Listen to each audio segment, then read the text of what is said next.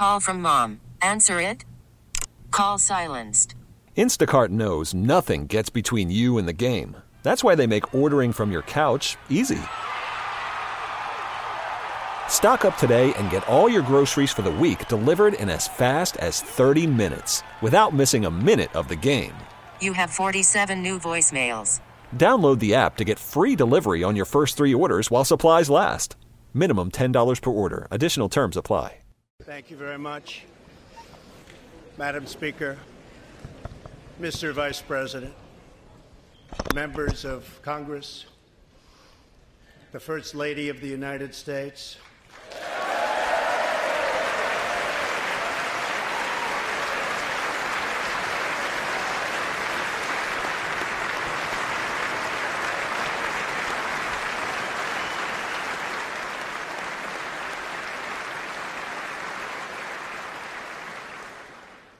and my fellow Americans. We meet tonight at a moment of unlimited potential. As we begin a new Congress, I stand here ready to work with you to achieve historic breakthroughs for all Americans.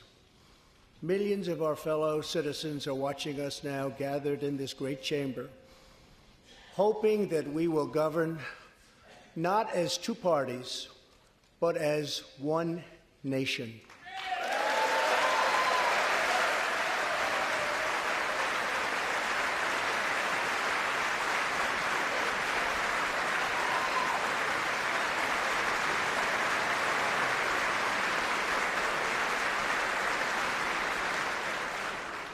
The agenda I will lay out this evening is not a Republican agenda or a Democrat agenda. It's the agenda of the American people.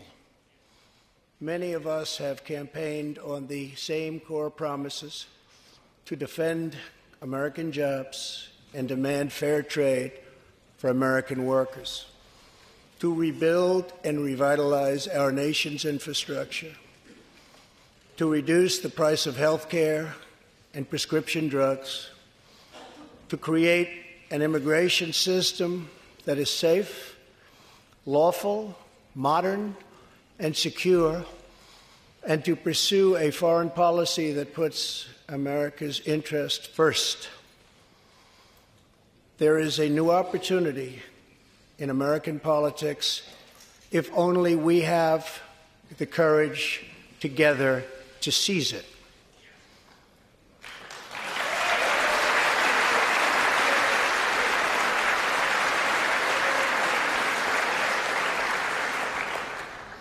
Victory is not winning for our party. Victory is winning for our country.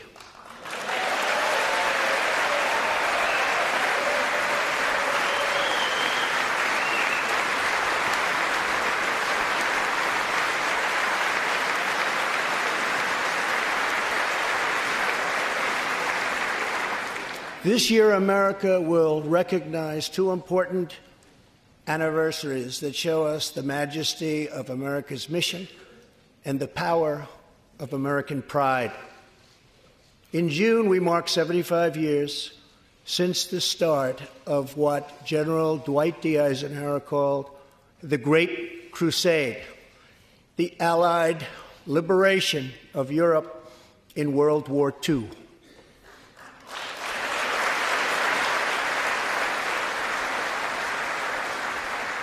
On D-Day, June 6, 1944, 15,000 young American men jumped from the sky and 60,000 more stormed in from the sea to save our civilization from tyranny. Here with us tonight are three of those incredible heroes: Private First Class Joseph Riley, Staff Sergeant Irving Locker, and Sergeant Herman Zaitchik. Please.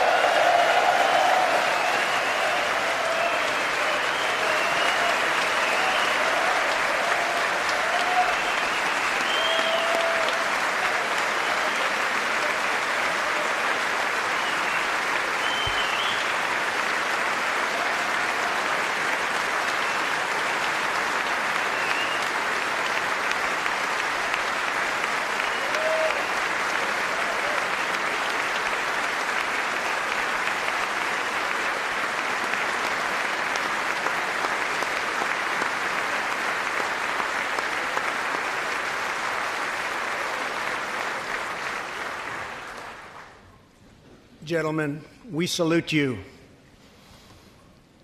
In 2019, we also celebrate 50 years since brave young pilots flew 250,000 miles through space to plant the American flag on the face of the moon. Half a century later, we are joined by one of the Apollo 11 astronauts who planted that flag, Buzz Aldrin.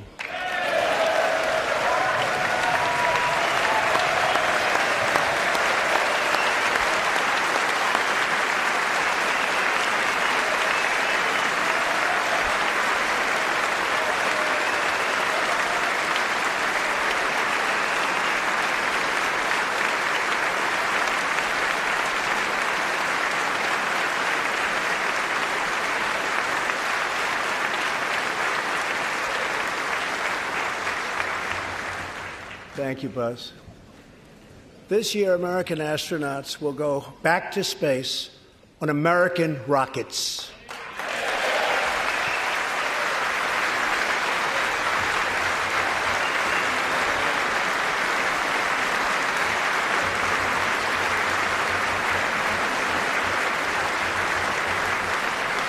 In the 20th century, America saved freedom, transformed science, redefined the middle class, and when you get down to it, there's nothing anywhere in the world that can compete with America.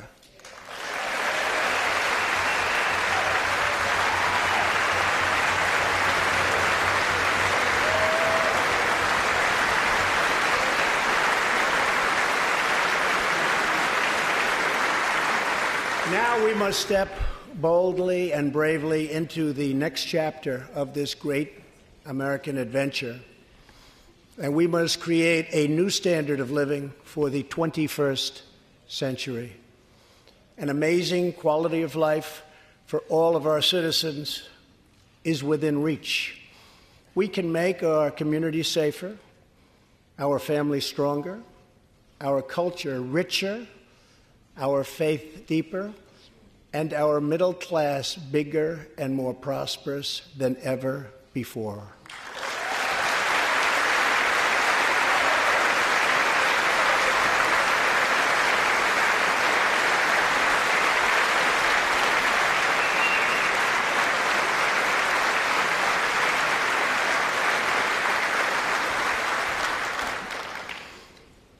But we must reject the politics of revenge, resistance, and retribution, and embrace the boundless potential of cooperation, compromise, and the common good.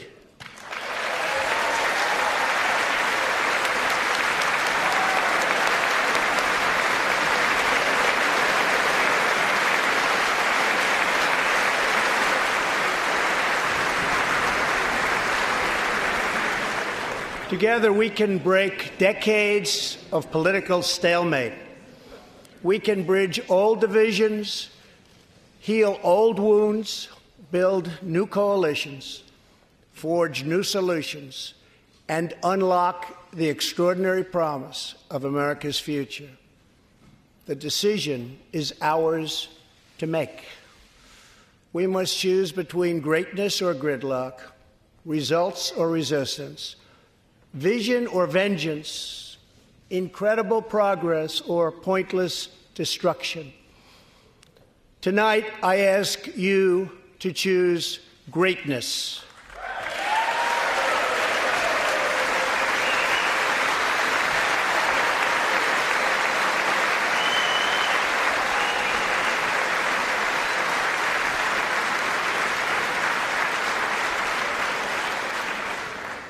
Over the last 2 years, my administration has moved with urgency and historic speed to confront problems neglected by leaders of both parties over many decades. In just over 2 years since the election, we have launched an unprecedented economic boom, a boom that has rarely been seen before. There's been nothing like it. We have created 5.3 million new jobs, and importantly added 600,000 new manufacturing jobs, something which almost everyone said was impossible to do. But the fact is, we are just getting started.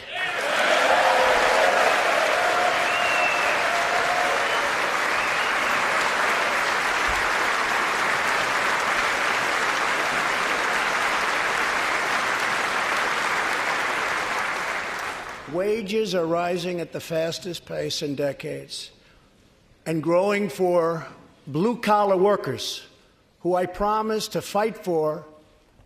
They're growing faster than anyone else thought possible. Nearly 5 million Americans have been lifted off food stamps.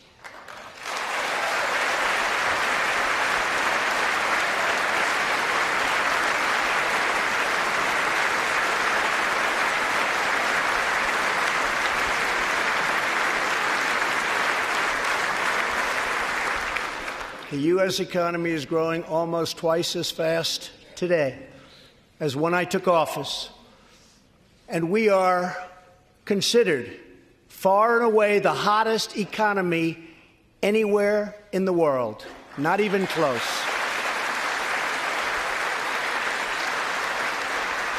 Unemployment has reached the lowest rate in over half a century.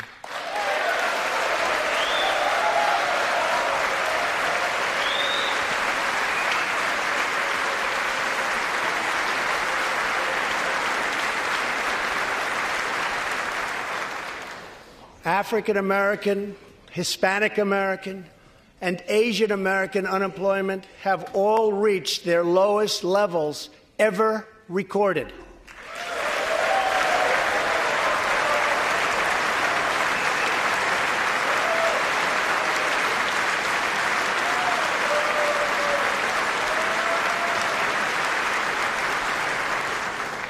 Unemployment for Americans with disabilities has also reached an all-time low.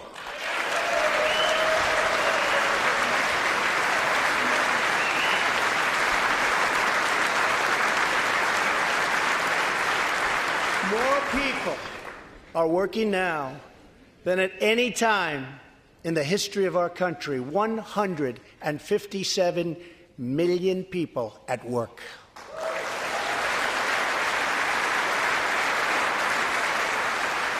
We passed a massive tax cut for working families and doubled the child tax credit.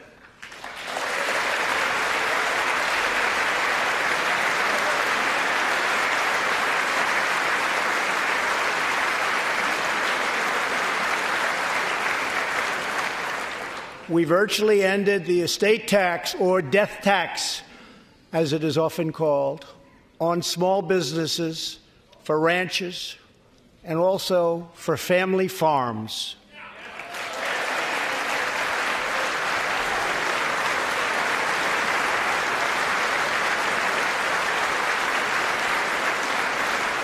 We eliminated the very unpopular Obamacare individual mandate penalty.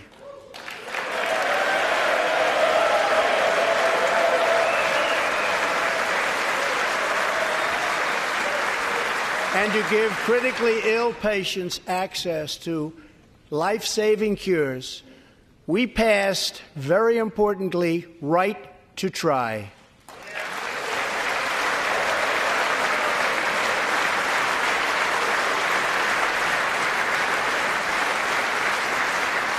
My administration has cut more regulations in a short period of time than any other administration during its entire tenure.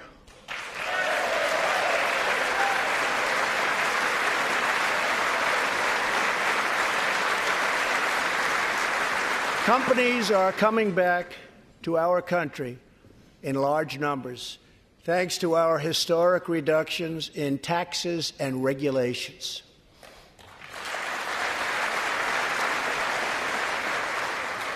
And we have unleashed a revolution in American energy.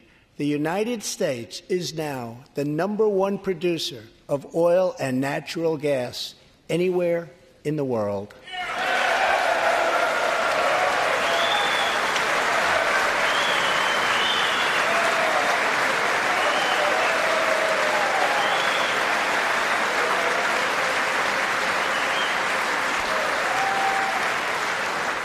And now, for the first time in 65 years, we are a net exporter of energy.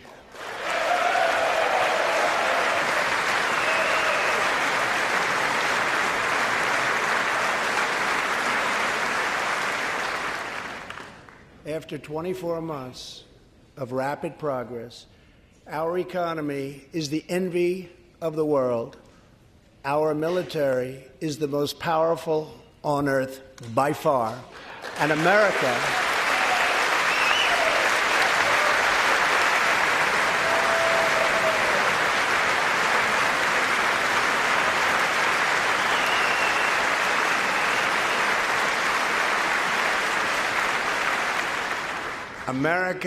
is again winning each and every day.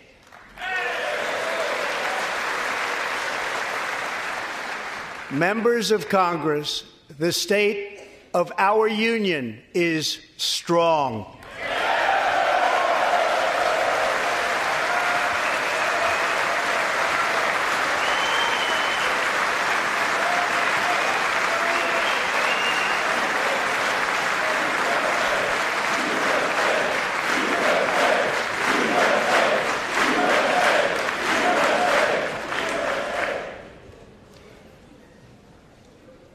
That sounds so good. Our country is vibrant, and our economy is thriving like never before. On Friday, it was announced that we added another 304,000 jobs last month alone, almost double the number expected.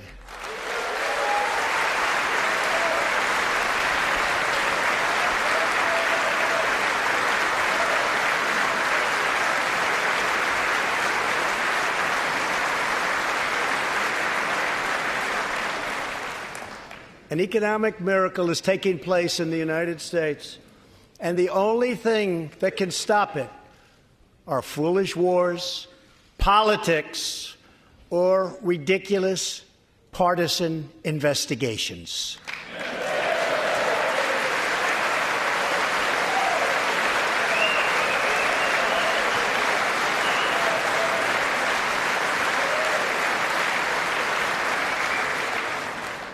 If there is going to be peace and legislation, there cannot be war and investigation. It just doesn't work that way.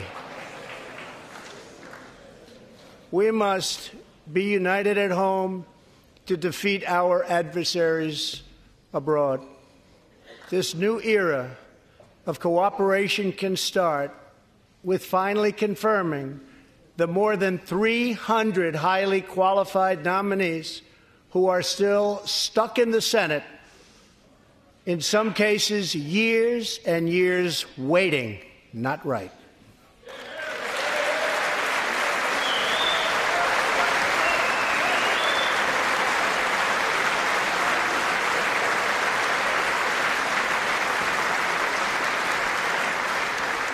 The Senate has failed to act on these nominations, which is unfair to the nominees and very unfair to our country. Now is the time for bipartisan action. Believe it or not, we have already proven that that's possible. In the last Congress, both parties came together to pass unprecedented legislation to confront the opioid crisis, a sweeping new farm bill, historic VA reforms, and after 4 decades of rejection, we passed VA accountability so that we can finally terminate those who mistreat our wonderful veterans.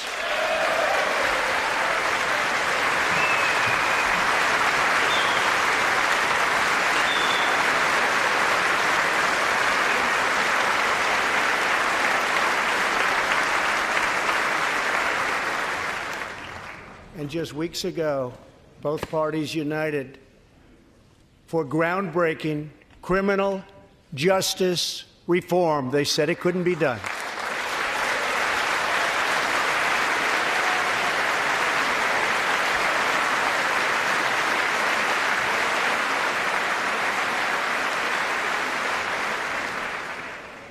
Last year, I heard through friends the story of Alice Johnson. I was deeply moved. In 1997, Alice was sentenced to life in prison as a first-time nonviolent drug offender. Over the next 22 years, she became a prison minister, inspiring others to choose a better path. She had a big impact on that prison population and far beyond. Alice's story underscores the disparities and unfairness that can exist in criminal sentencing and the need to remedy this total injustice. She served almost that 22 years and had expected to be in prison for the remainder of her life. In June, I commuted Alice's sentence. When I saw Alice's beautiful family greet her at the prison gates, hugging and kissing and crying and laughing, I knew I did something right. Alice is with us tonight, and she is a terrific woman. Terrific. Alice, please.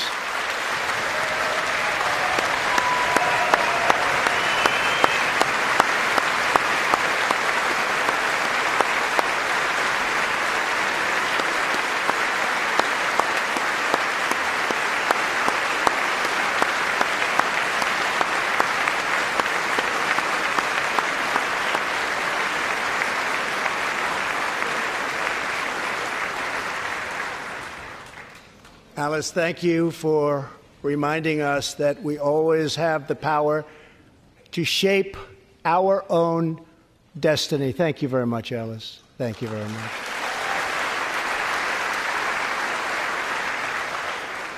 Inspired by stories like Alice's, my administration worked closely with members of both parties to sign the First Step Act into law. Big deal. It's a big deal.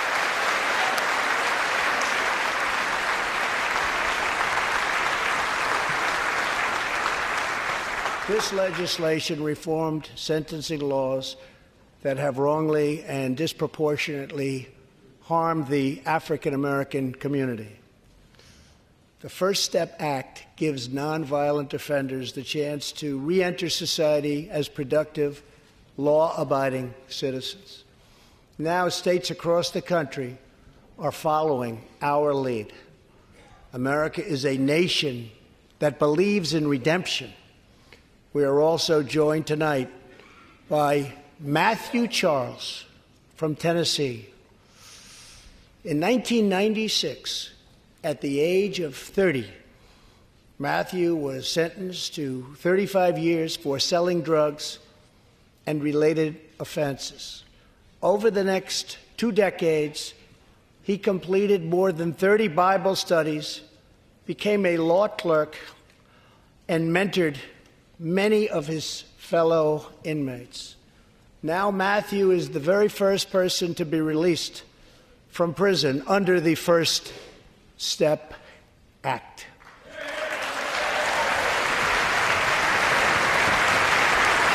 Matthew, please.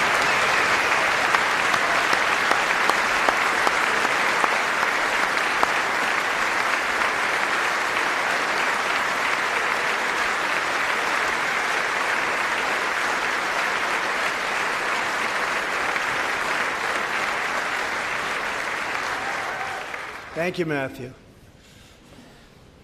Welcome home.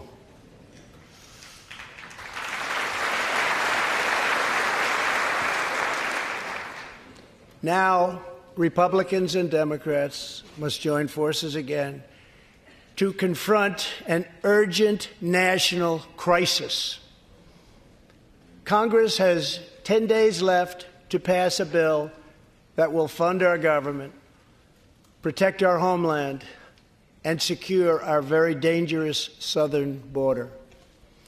Now is the time for Congress to show the world that America is committed to ending illegal immigration and putting the ruthless coyotes, cartels, drug dealers, and human traffickers out of business.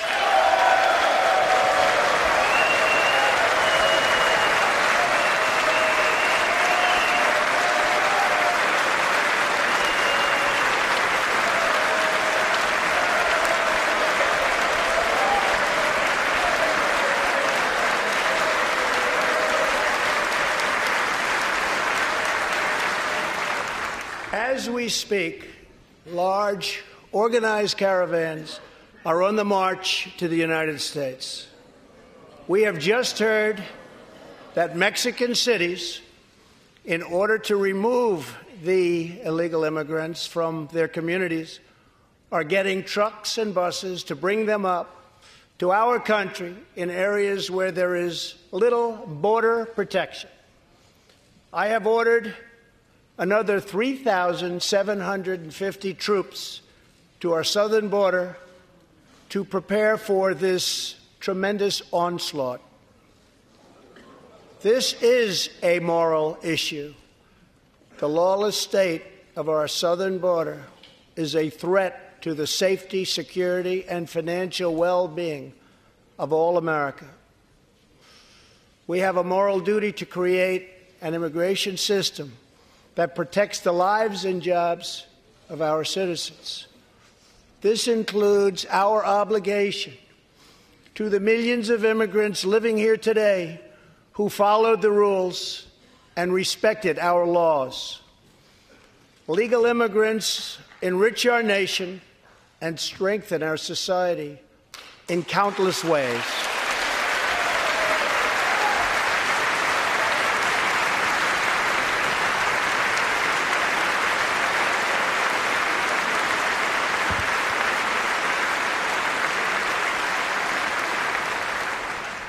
I want people to come into our country in the largest numbers ever, but they have to come in legally.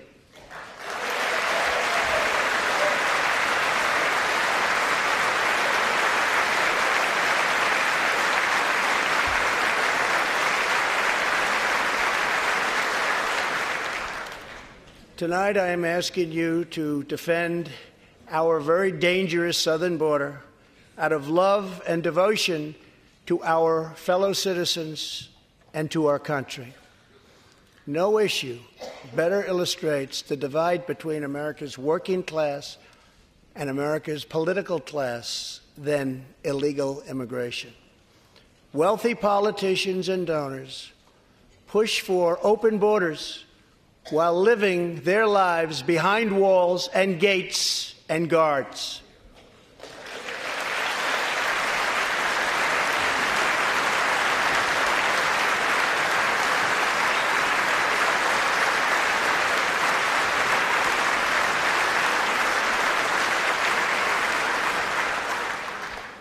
Meanwhile, working-class Americans are left to pay the price for mass illegal immigration. Reduced jobs, lower wages, overburdened schools, hospitals that are so crowded you can't get in, increased crime, and a depleted social safety net. Tolerance for illegal immigration is not compassionate. It is actually very cruel.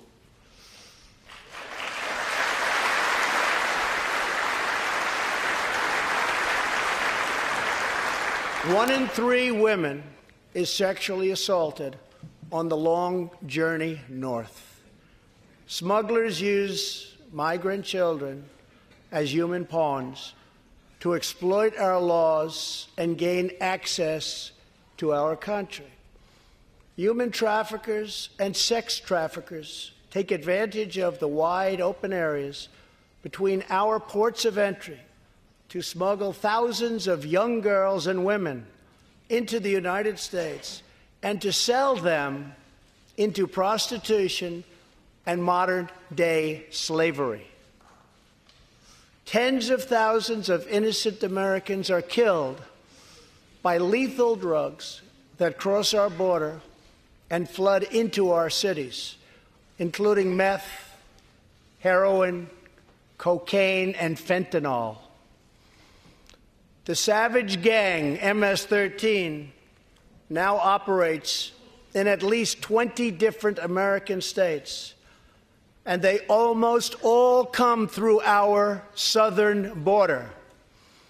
Just yesterday, an MS-13 gang member was taken into custody for a fatal shooting on a subway platform in New York City. We are removing these gang members by the thousands, but until we secure our border, they're going to keep streaming right back in. Year after year, countless Americans are murdered by criminal, illegal aliens. I've gotten to know many wonderful angel moms and dads and families. No one should ever have to suffer the horrible heartache that they have had to endure. Here tonight is Deborah Bissell. Just 3 weeks ago, Deborah's parents, Gerald and Sharon, were burglarized and shot to death in their Reno, Nevada home by an illegal alien. They were in their 80s and are survived by 4 children, 11 grandchildren, and 20 great-grandchildren. Also here tonight are Gerald and Sharon's granddaughter, Heather, and great-granddaughter, Madison. To Deborah, Heather, Madison, please stand. Few can understand your pain. Thank you, and thank you for being here. Thank you very much.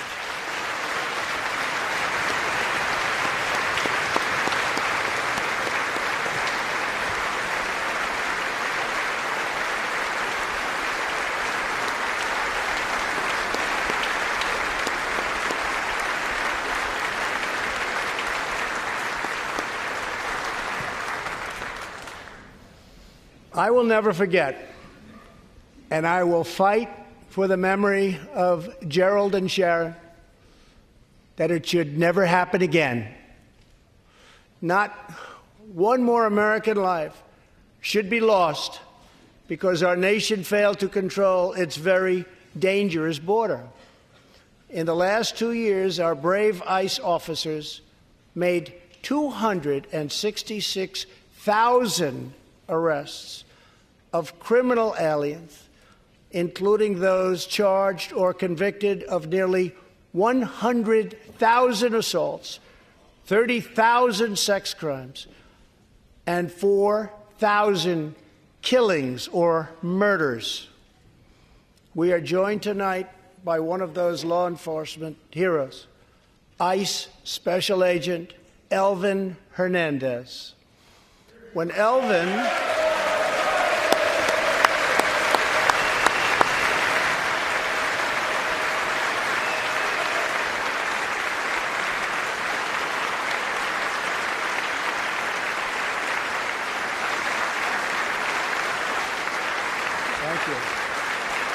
When Elvin was a boy, he and his family legally immigrated to the United States from the Dominican Republic.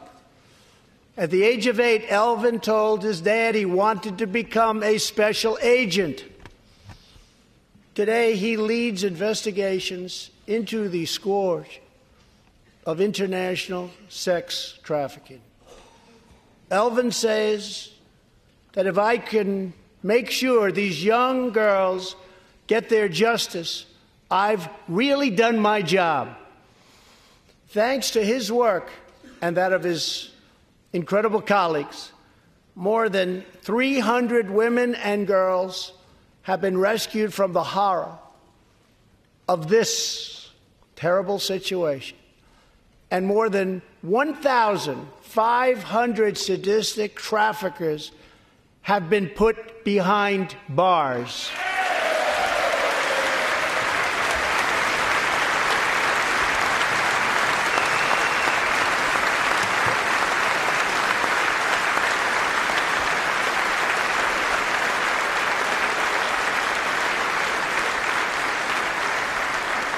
you, Alan. We will always support the brave men and women of law enforcement. And I pledge to you tonight that I will never abolish our heroes from ICE. Thank you.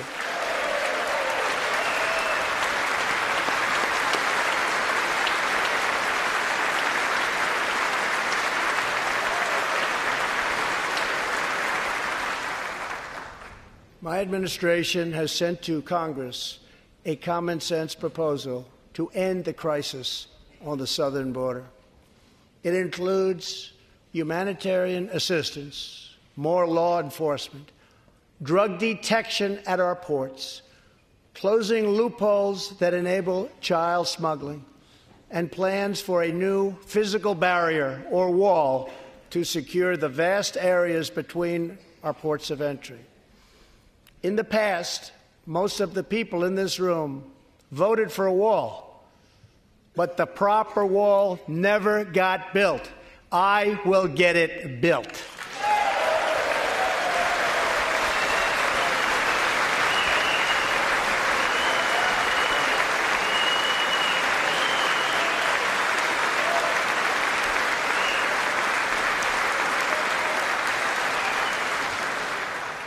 This is a smart, strategic, see-through steel barrier, not just a simple concrete wall. It will be deployed in the areas identified by the border agents as having the greatest need, and these agents will tell you where walls go up, illegal crossings go way, way down.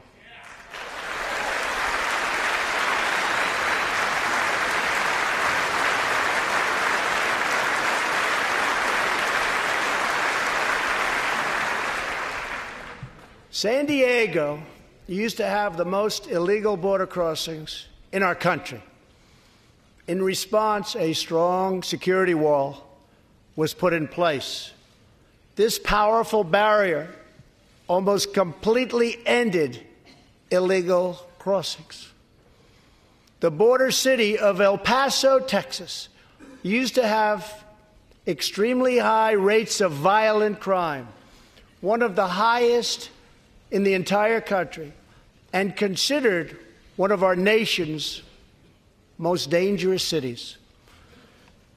Now, immediately upon its building, with a powerful barrier in place, El Paso is one of the safest cities in our country. Simply put, walls work and walls save lives.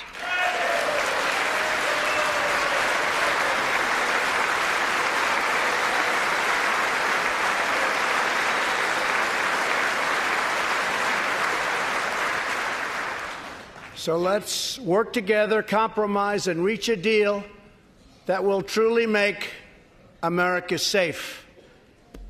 As we work to defend our people's safety, we must also ensure our economic resurgence continues at a rapid pace.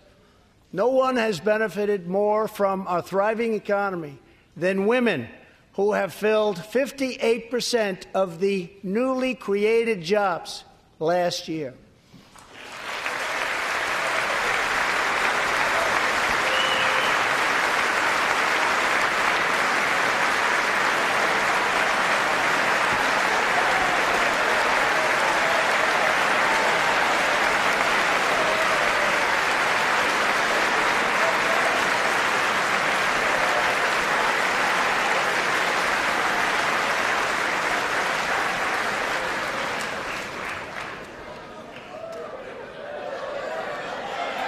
You weren't supposed to do that. Thank you very much. Thank you very much. All Americans can be proud that we have more women in the workforce than ever before.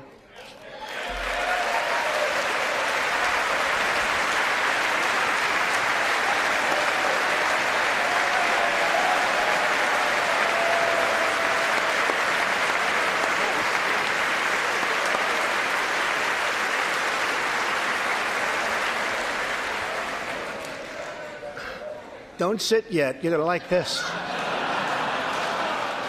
And exactly 1 century after Congress passed the constitutional amendment giving women the right to vote, we also have more women serving in Congress than at any time before.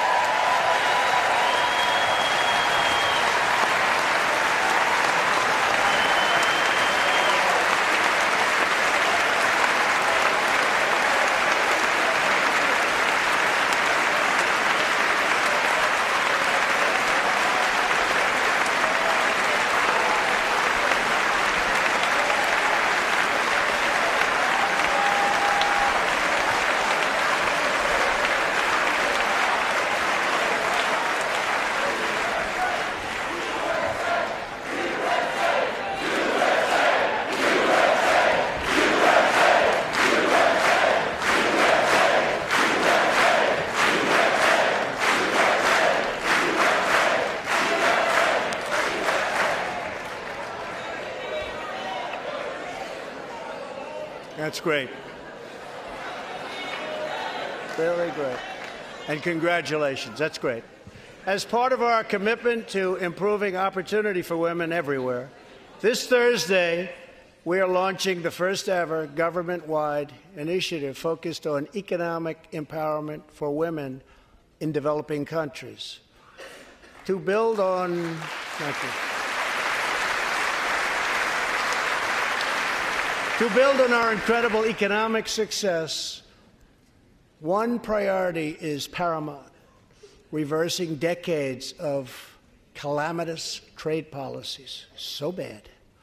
We are now making it clear to China that after years of targeting our industries and stealing our intellectual property, the theft of American jobs and wealth has come to an end.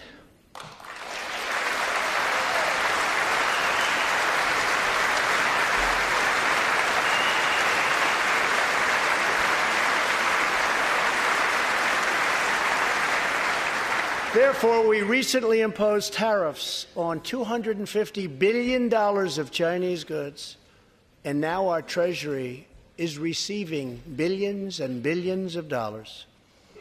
But I don't blame China for taking advantage of us. I blame our leaders and representatives for allowing this travesty to happen. I have great respect for President Xi, and we are now working on a new trade deal with China. But it must include real structural change to end unfair trade practices, reduce our chronic trade deficit, and protect American jobs.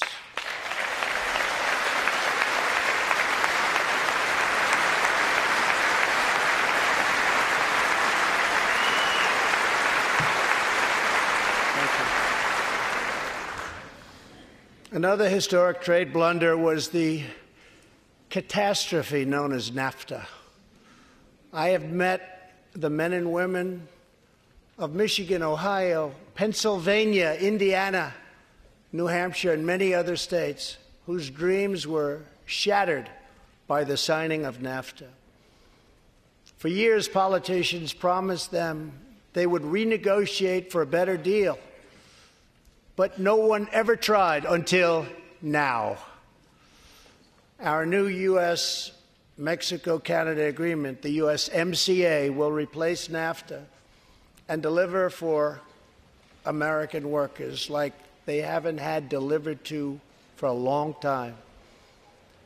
I hope you can pass the USMCA into law so that we can bring back our manufacturing jobs in even greater numbers, expand American agriculture, protect intellectual property, and ensure that more cars are proudly stamped with our 4 beautiful words: Made in the USA.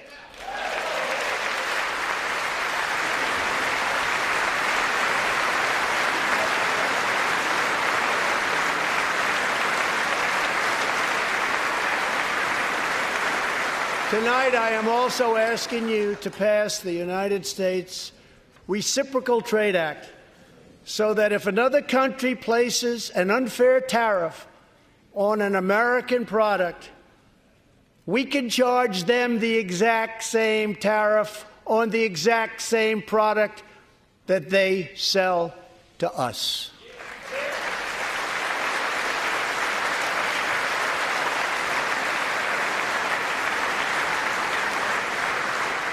Both parties should be able to unite for a great rebuilding of America's crumbling infrastructure.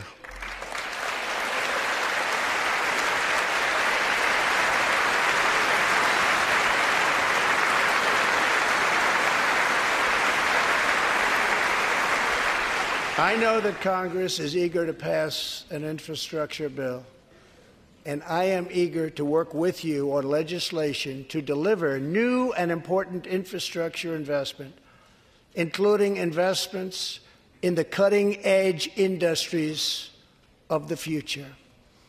This is not an option. This is a necessity. The next major priority for me and for all of us should be to lower the cost of health care and prescription drugs and to protect patients with pre-existing conditions.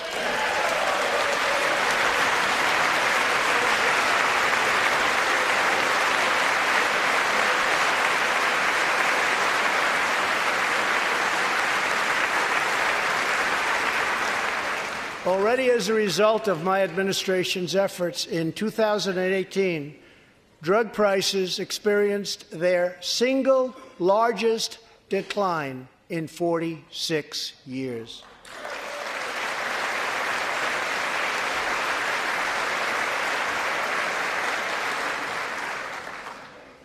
But we must do more. It's unacceptable that Americans pay vastly more than people in other countries for the exact same drugs, often made in the exact same place. This is wrong, this is unfair, and together we will stop it, and we'll stop it fast.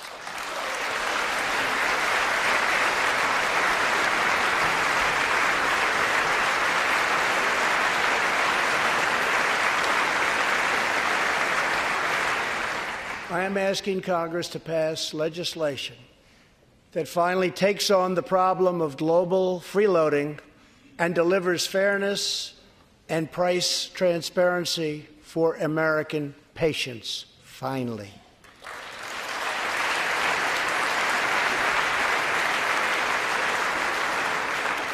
We should also require drug companies, insurance companies, and hospitals to disclose real prices to foster competition and bring costs way down.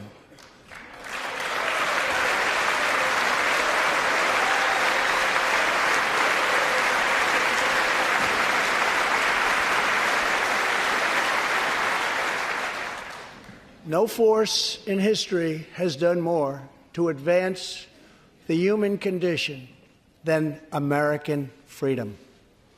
In recent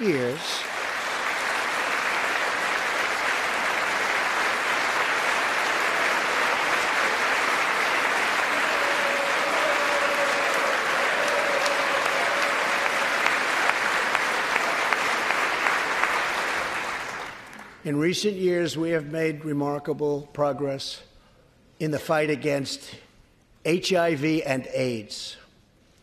Scientific breakthroughs have brought a once distant dream within reach.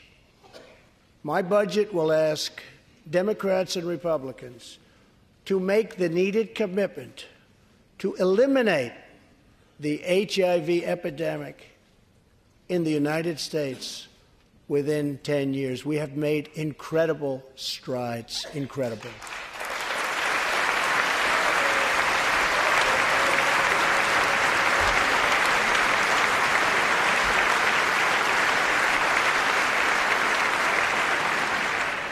Together, we will defeat AIDS in America and beyond.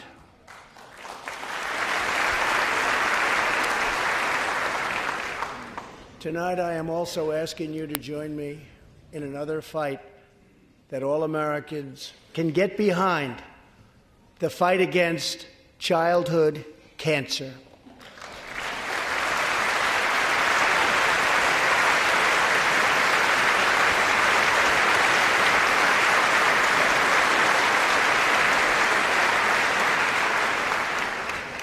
Joining Melania in the gallery this evening is a very brave 10-year-old girl, Grace Eline. Every birthday,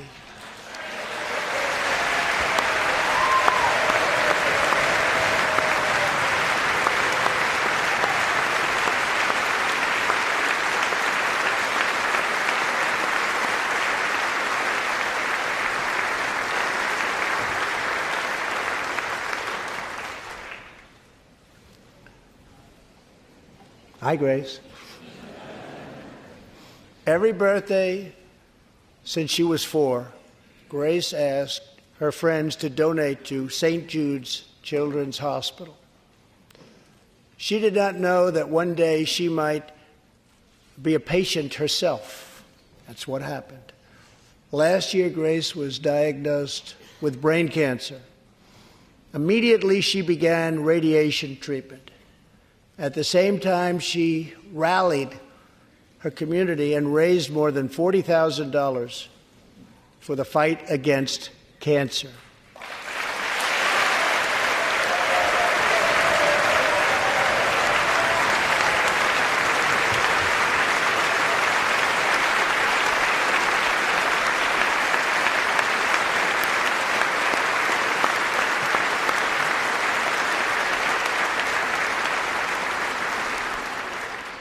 When Grace completed treatment last fall, her doctors and nurses cheered. They loved her. They still love her. With tears in their eyes as she hung up a poster that read, "Last day of chemo."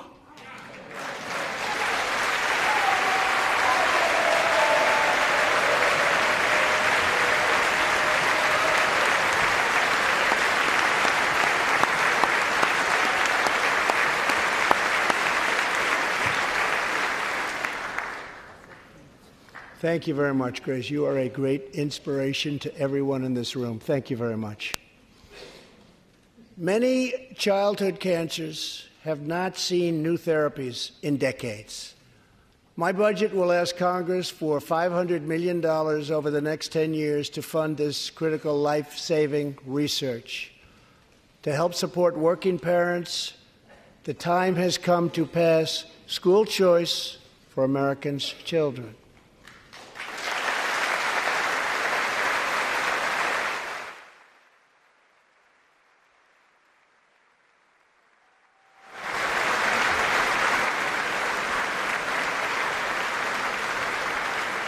I am also proud to be the first president to include in my budget a plan for nationwide paid family leave so that every new parent has the chance to bond with their newborn child.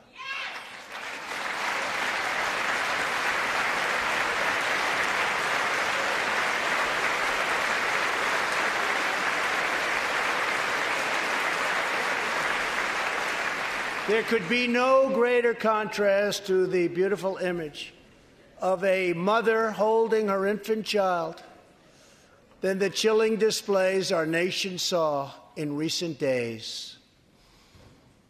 Lawmakers in New York cheered with delight upon the passage of legislation that would allow a baby to be ripped from the mother's womb moments from birth. These are living, feeling, beautiful babies who will never get the chance to share their love and their dreams with the world. And then we had the case of the governor of Virginia, where he stated he would execute a baby after birth. To defend the dignity of every person, I am asking Congress to pass legislation to prohibit the late-term abortion of children who can feel pain in a mother's womb.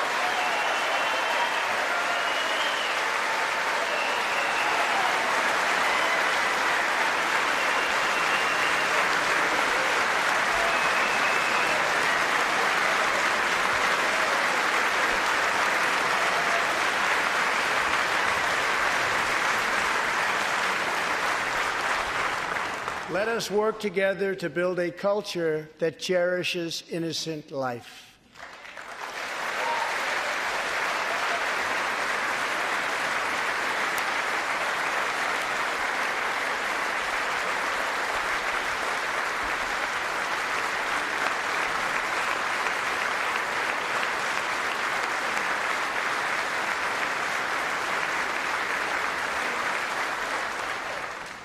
And let us reaffirm a fundamental truth.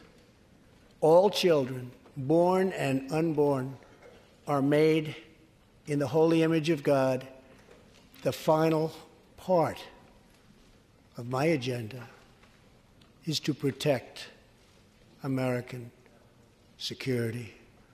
Over the last 2 years, we have begun to fully rebuild the United States military with $700 billion last year and $716 billion this year. We are also getting other nations to pay their fair share. Finally.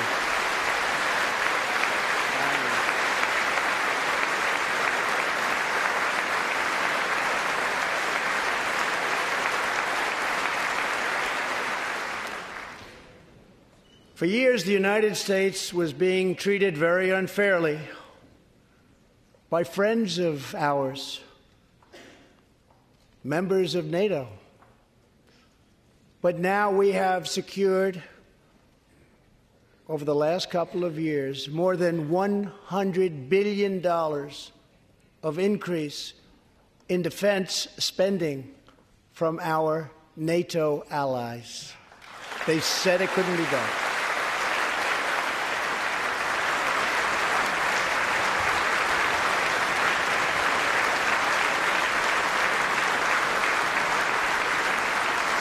As part of our military buildup, the United States is developing a state-of-the-art missile defense system. Under my administration, we will never apologize for advancing America's interests. For example, decades ago, the United States entered into a treaty with Russia in which we agreed to limit and reduce our missile capability. While we followed the agreement and the rules to the letter, Russia repeatedly violated its terms.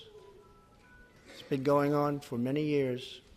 That is why I announced that the United States is officially withdrawing from the Intermediate Range Nuclear Forces Treaty, or INF Treaty. Perhaps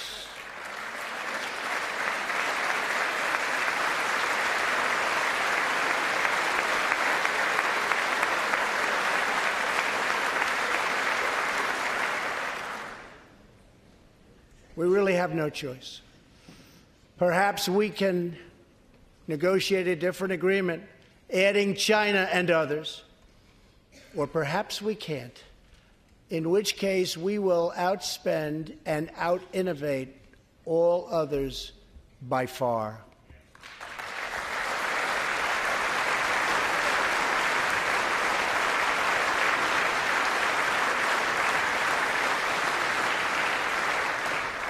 As part of a bold new diplomacy, we continue our historic push for peace on the Korean Peninsula. Our hostages have come home.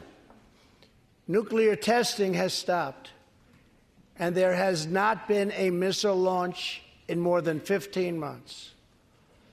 If I had not been elected President of the United States, we would right now, in my opinion, be in a major war with North Korea.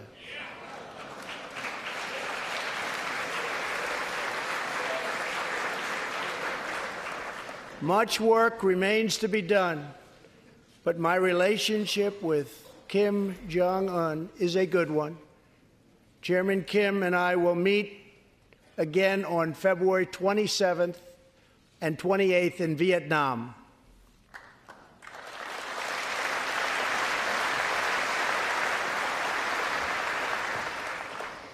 2 weeks ago, the United States officially recognized the legitimate government of Venezuela and its new president, Juan Guaido.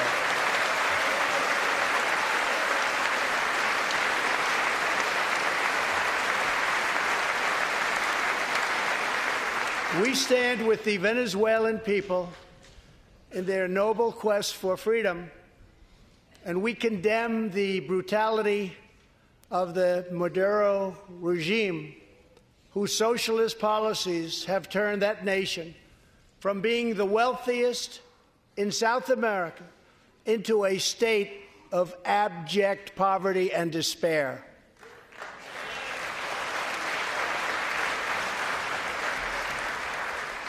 Here in the United States, we are alarmed by the new calls to adopt socialism in our country. America was founded on liberty and independence, and not government coercion, domination, and control. We are born free, and we will stay free.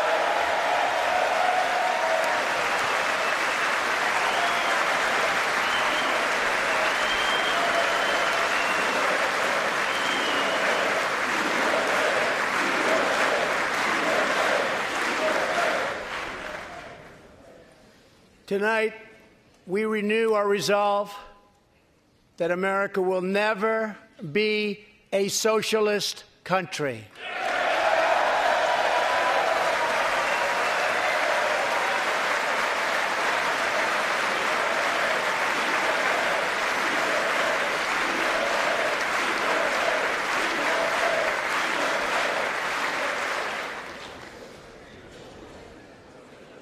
One of the most complex set of challenges we face and have for many years is in the Middle East. Our approach is based on principled realism, not discredited theories that have failed for decades to yield progress. For this reason, my administration recognized the true capital of Israel and proudly opened the American embassy in Jerusalem.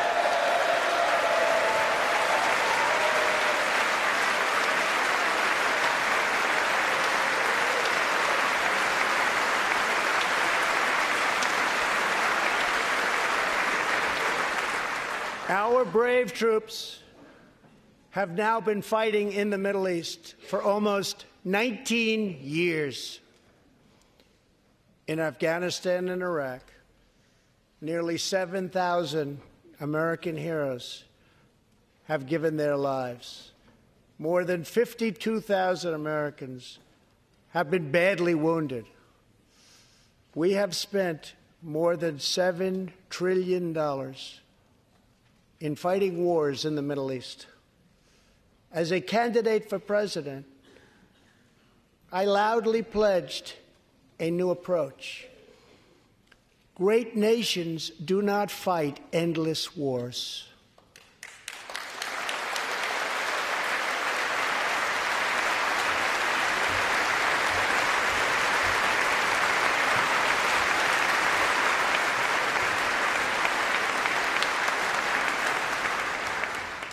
When I took office, ISIS controlled more than 20,000 square miles in Iraq and Syria just 2 years ago. Today, we have liberated virtually all of the territory from the grip of these bloodthirsty monsters. Now, as we work with our allies to destroy the remnants of ISIS, it is time to give our brave warriors in Syria a warm welcome home. I have also accelerated our negotiations to reach, if possible, a political settlement in Afghanistan. The opposing side is also very happy to be negotiating. Our troops have fought with unmatched valor, and thanks to their bravery, we are now able to pursue a possible political solution to this long and bloody conflict.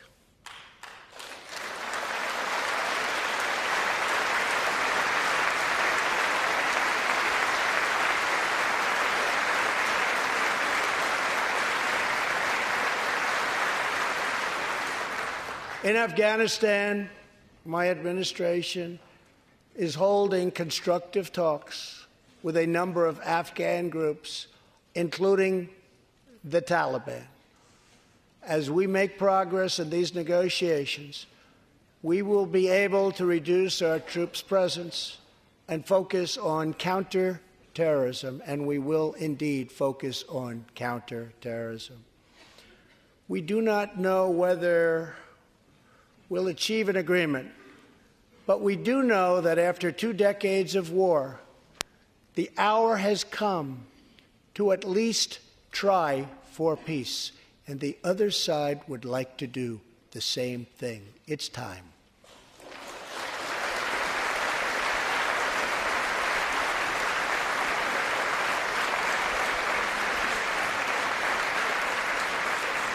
Above all, friend and foe alike must never doubt this nation's power and will to defend our people. 18 years ago, violent terrorists attacked the USS Cole, and last month, American forces killed one of the leaders of that attack.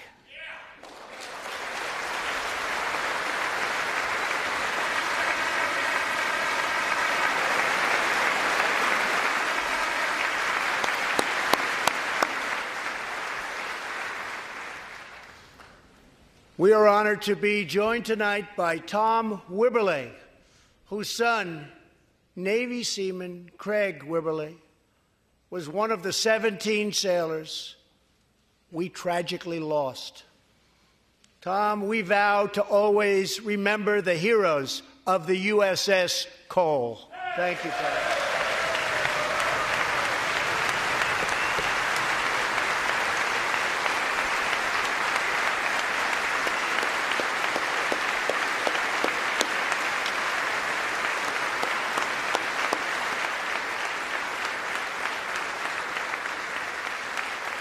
My administration has acted decisively to confront the world's leading state sponsor of terror, the radical regime in Iran. It is a radical regime. They do bad, bad things. To ensure this corrupt dictatorship never acquires nuclear weapons, I withdrew the United States from the disastrous Iran nuclear deal.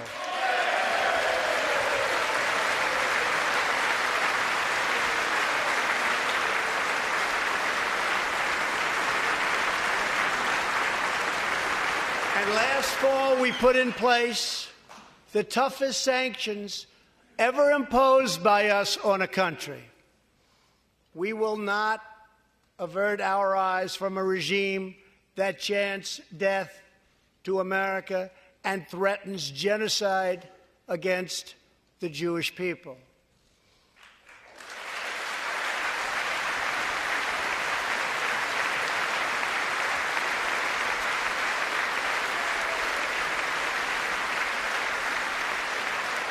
We must never ignore the vile poison of anti-Semitism or those who spread its venomous creed. With one voice, we must confront this hatred anywhere and everywhere it occurs. Just months ago, 11 Jewish Americans were viciously murdered in an anti-Semitic attack on the Tree of Life Synagogue in Pittsburgh. SWAT officer Timothy Matson raced into the gunfire and was shot 7 times chasing down the killer, and he was very successful. Timothy has just had his 12th surgery, and he's going in for many more. but he made the trip to be here with us tonight. Officer Mattson, please.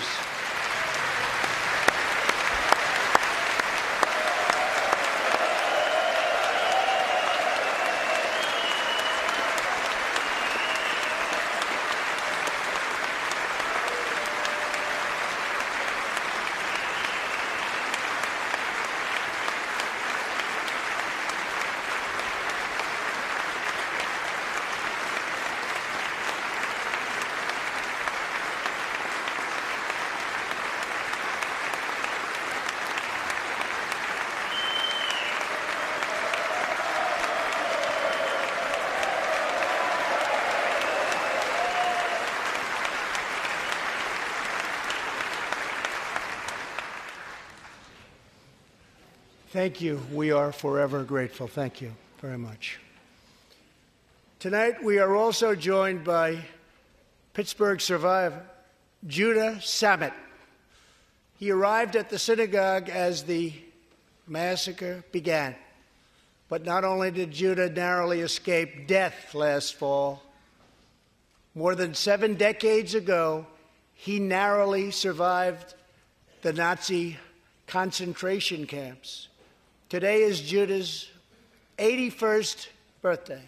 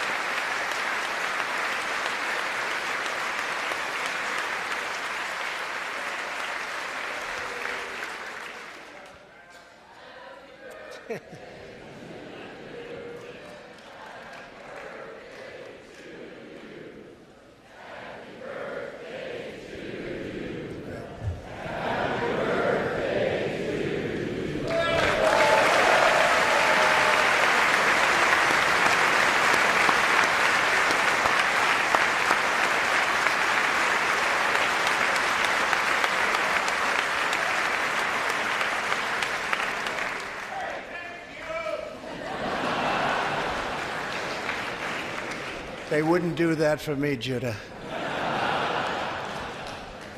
Judah says he can still remember the exact moment nearly 75 years ago, after 10 months in a concentration camp, when he and his family were put on a train and told they were going to another camp.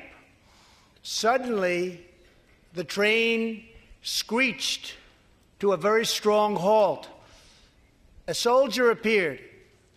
Judah's family braced for the absolute worst. Then his father cried out with joy, "It's the Americans! It's the Americans!"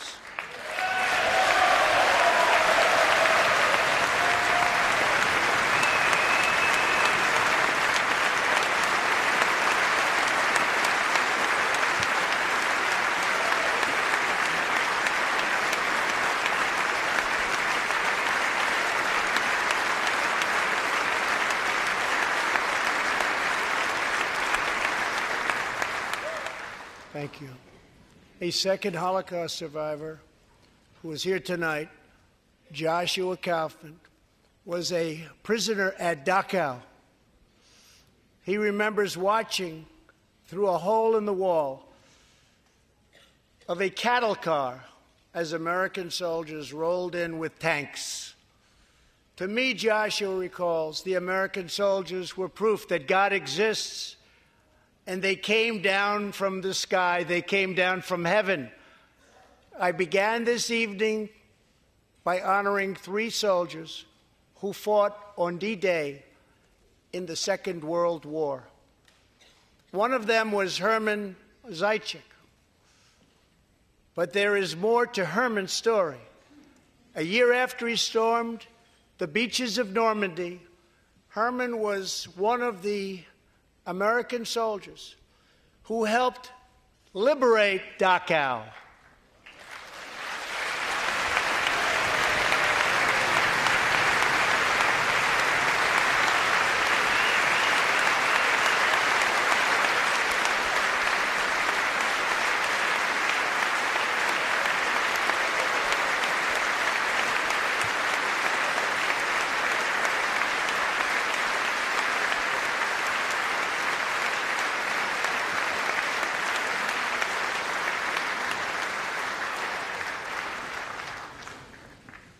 He was one of the Americans who helped rescue Joshua from that hell on earth. Almost 75 years later, Herman and Joshua are both together in the gallery tonight, seated side by side, here in the home of American freedom. Herman and Joshua, your presence this evening is very much appreciated. Thank you very much.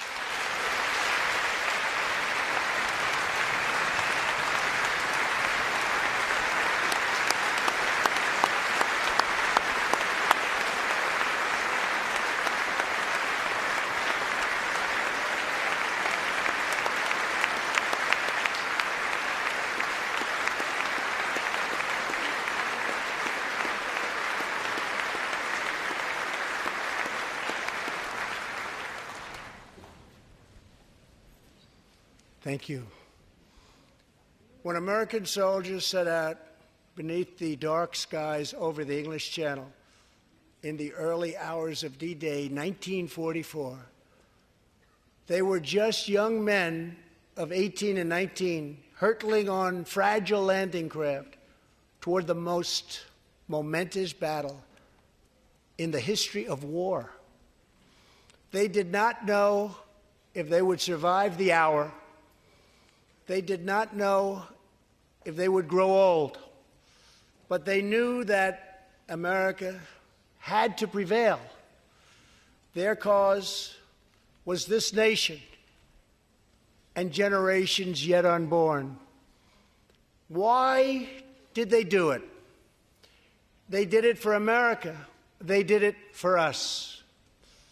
Everything that has come since our triumph over communism, our giant leaps of science and discovery, our unrivaled progress towards equality and justice, all of it is possible thanks to the blood and tears and courage and vision of the Americans who came before.